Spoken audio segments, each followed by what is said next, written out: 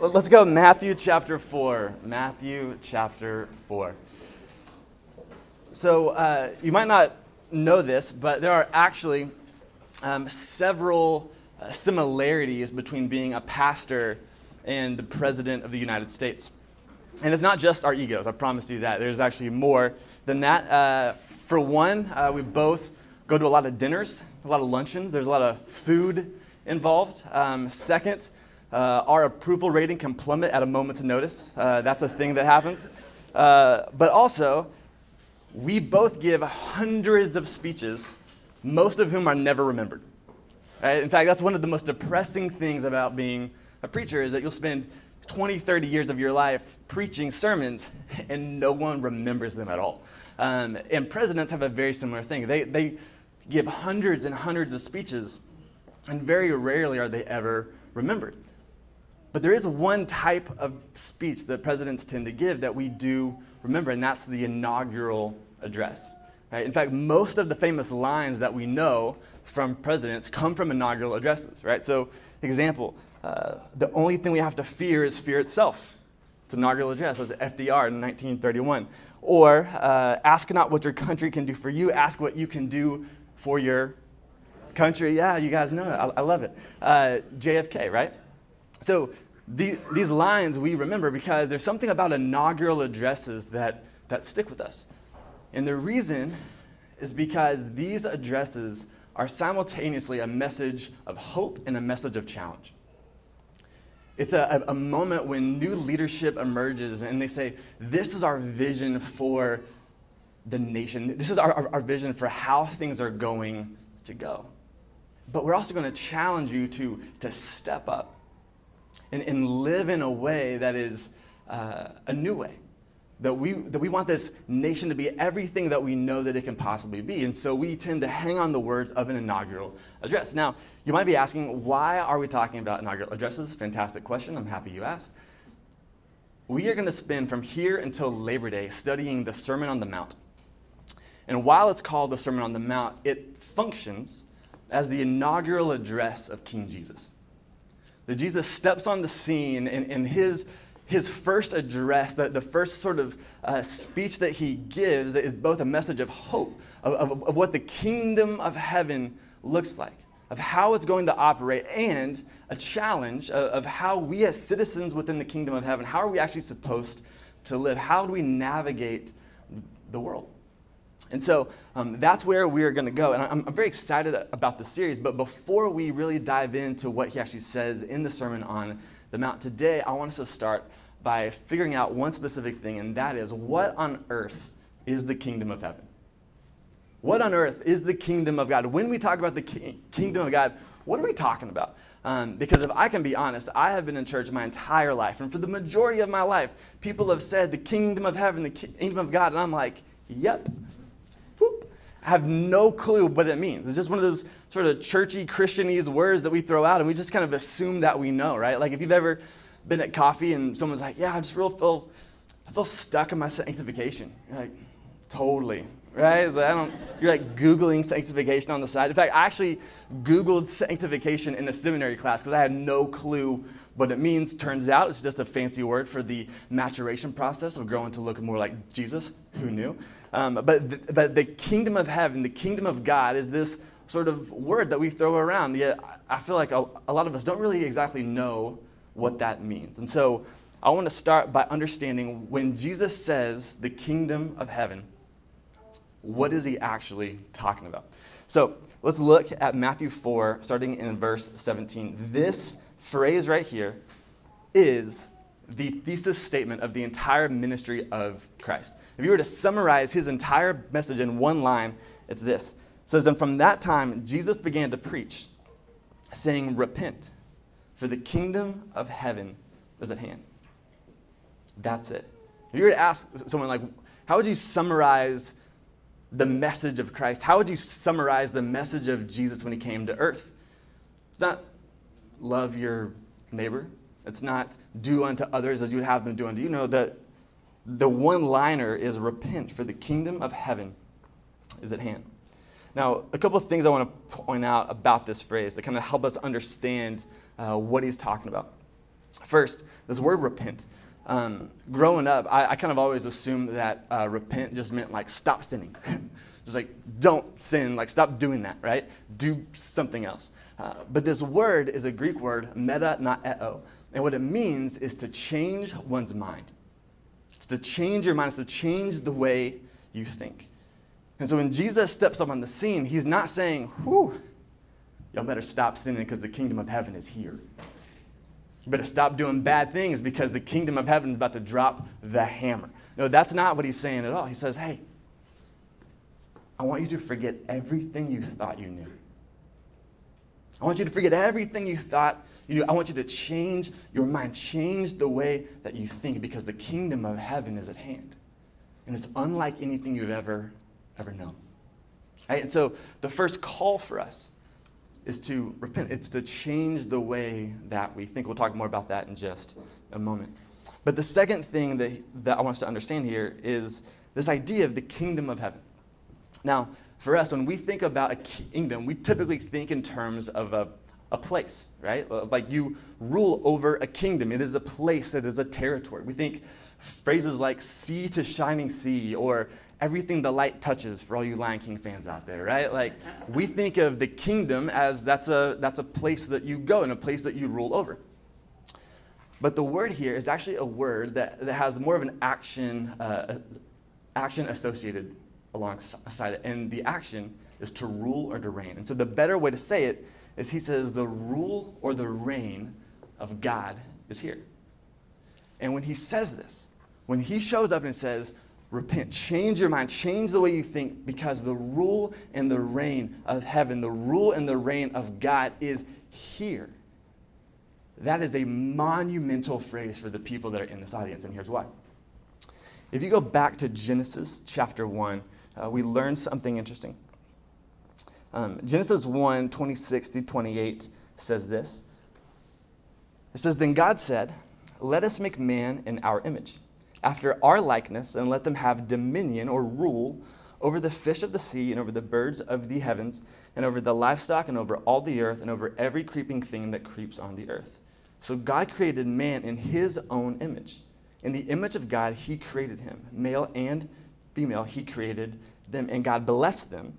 And God said to them, be fruitful and multiply. Fill the earth and subdue it, and have dominion over the fish of the sea and over the birds of the heavens and over every living thing that moves on the earth. Now, something interesting is that during the time that this text was written, earthly kings would use the phrase image of God to describe themselves. They would walk around declaring that they are the image of God. And the fact that they were the image of God is what gave them the right, is what gave them the authority to rule and to reign however they pleased. So as a ruler, I can oppress you because I am the image of God and you do not mess with God.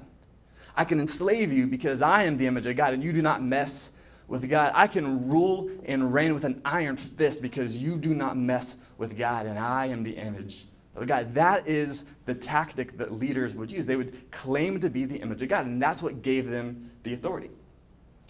And so the very first audience that's reading this would have recognized this and would have thought, this is fascinating. This is fascinating. That the God of the universe, the God, the one and only true God, the King of the universe, the one that just created everything that we know in his grace to us, said, you, mankind, you are created in the image of God. And you now have the authority to rule, to reign on behalf of me over my creation. But this word to have dominion is not the word to be domineering. I want to be very clear about that. It's this word, it's this idea of stewarding. It's saying, hey, I want you to be my representatives on the earth and to take this beautiful creation that I've made, and I want you to steward it. I want you to help it flourish, to be fruitful, to multiply, to build things, create things, allow this world to flourish as people that are ruling and reigning on my behalf. This is beautiful, beautiful phrase. That we have been given the authority by God to represent him well on the earth. Well, if you know how Genesis 3 goes, something happens. Right? We experience what's called the fall.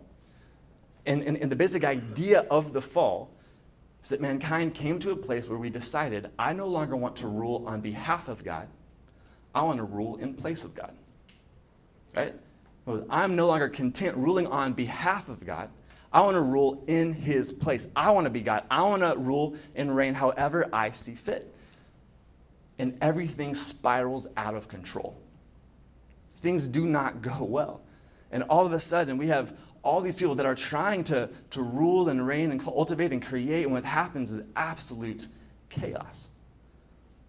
Absolute chaos.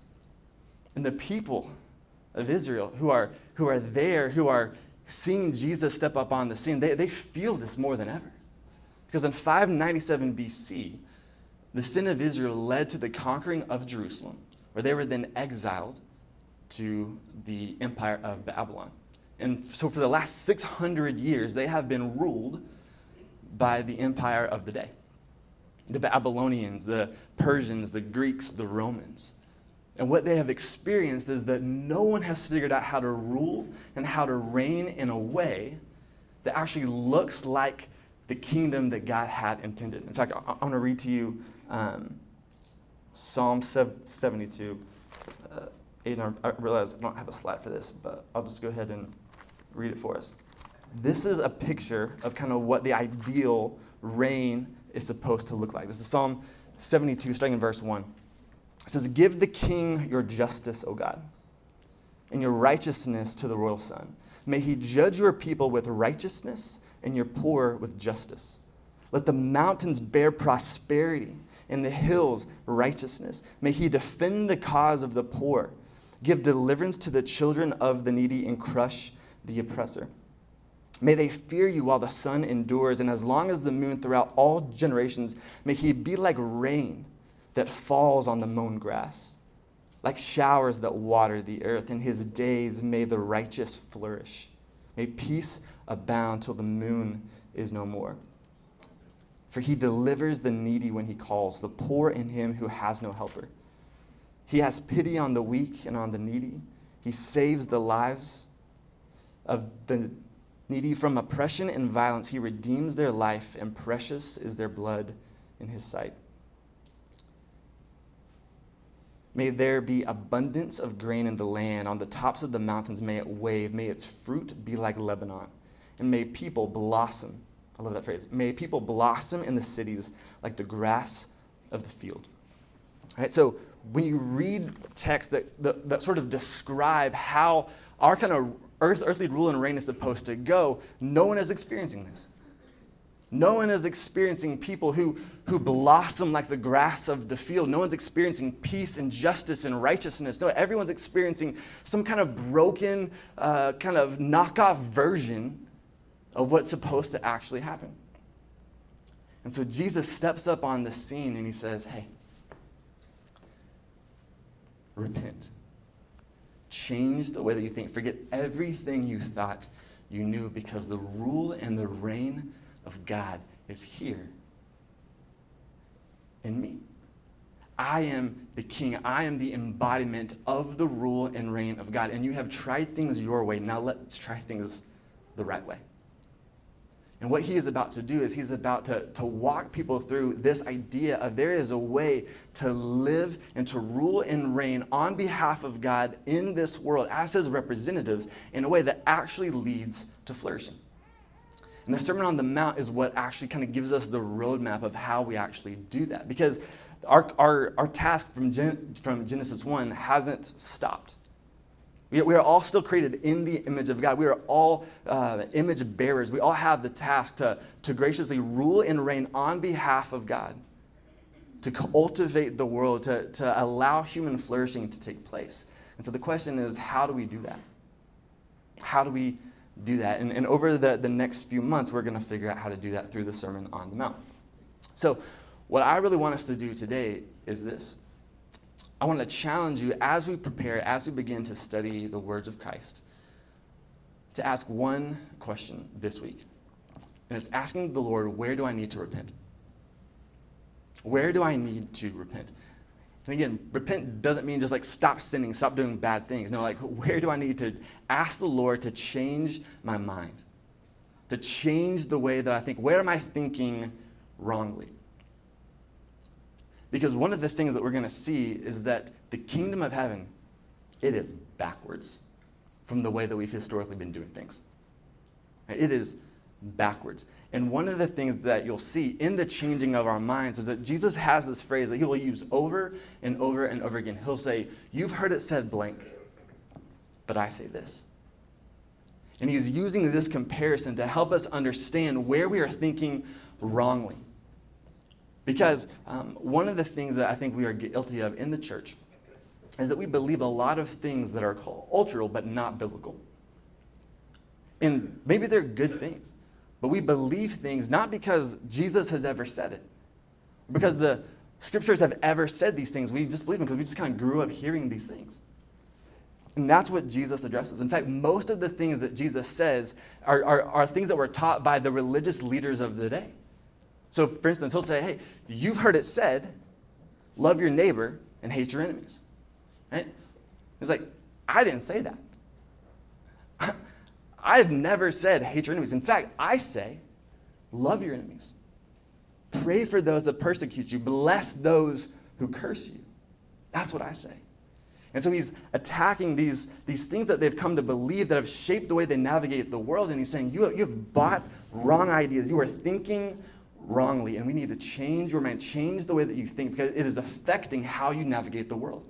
Because your thoughts and your actions come out in your hands and your feet and how you behave. And we need to adjust that. Not behavior modification, but change the way that you think and see the world. And I'm going to be honest. There might be some things that we read in the Sermon on the Mount that are very difficult to apply. Because it is a paradigm shift. There are things that we will read and we'll think, I don't know, man. That sounds backwards. I don't know if that'll actually work. I mean, even the thing that we just talked about. Pray for those who persecute you? Come on now. It's more of a suggestion, right? Jesus is going to go on to say, you've heard it said, eye for an eye and tooth for a tooth. But I never said that. I say, if someone slaps you across the face, you turn the other cheek. If you've ever been slapped across the face, that's hard. That's a hard thing to do, is to turn the other cheek. Hey, and the Sermon on the Mount is filled of all these little things that challenge the way that we have been operating in the world. And so one of the things that I want us to do is just to prepare our hearts by simply asking the Lord, God, where do I need to repent? Where am I thinking wrongly? Where do you need to change my mind? Because again, our task is still the same. Our task is to be image bearers, to be people who represent our God in the world around us, to bring cultural flourishing. And the question is, are we doing that right? And sometimes the reason we're not is because we're not functioning in a way where we're thinking correctly. So God, where do we need to change our mind? Let me pray for us.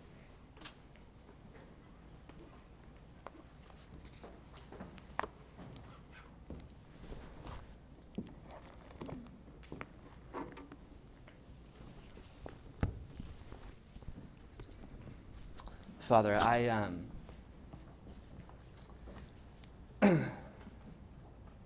been thinking a lot this week about your words, about what your word calls us to. And the ideas that we've just come to believe, ideas that we might even think are good ideas or right ideas, but are backwards from the way that you called us to live.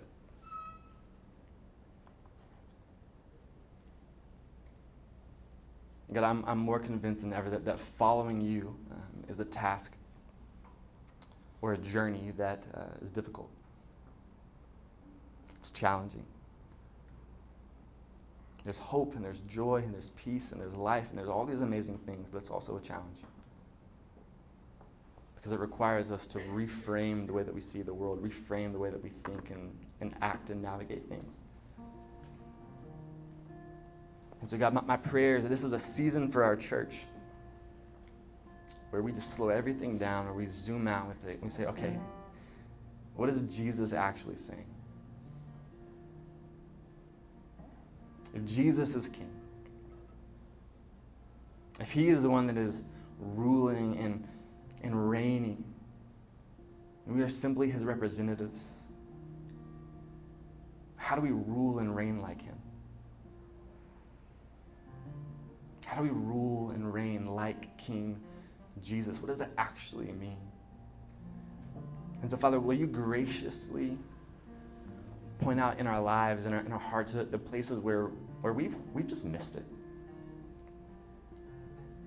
Not in a guilt way or a shame way, but just a gracious, enlightening way. Just open our eyes to the areas in our life where maybe we've just been missing it.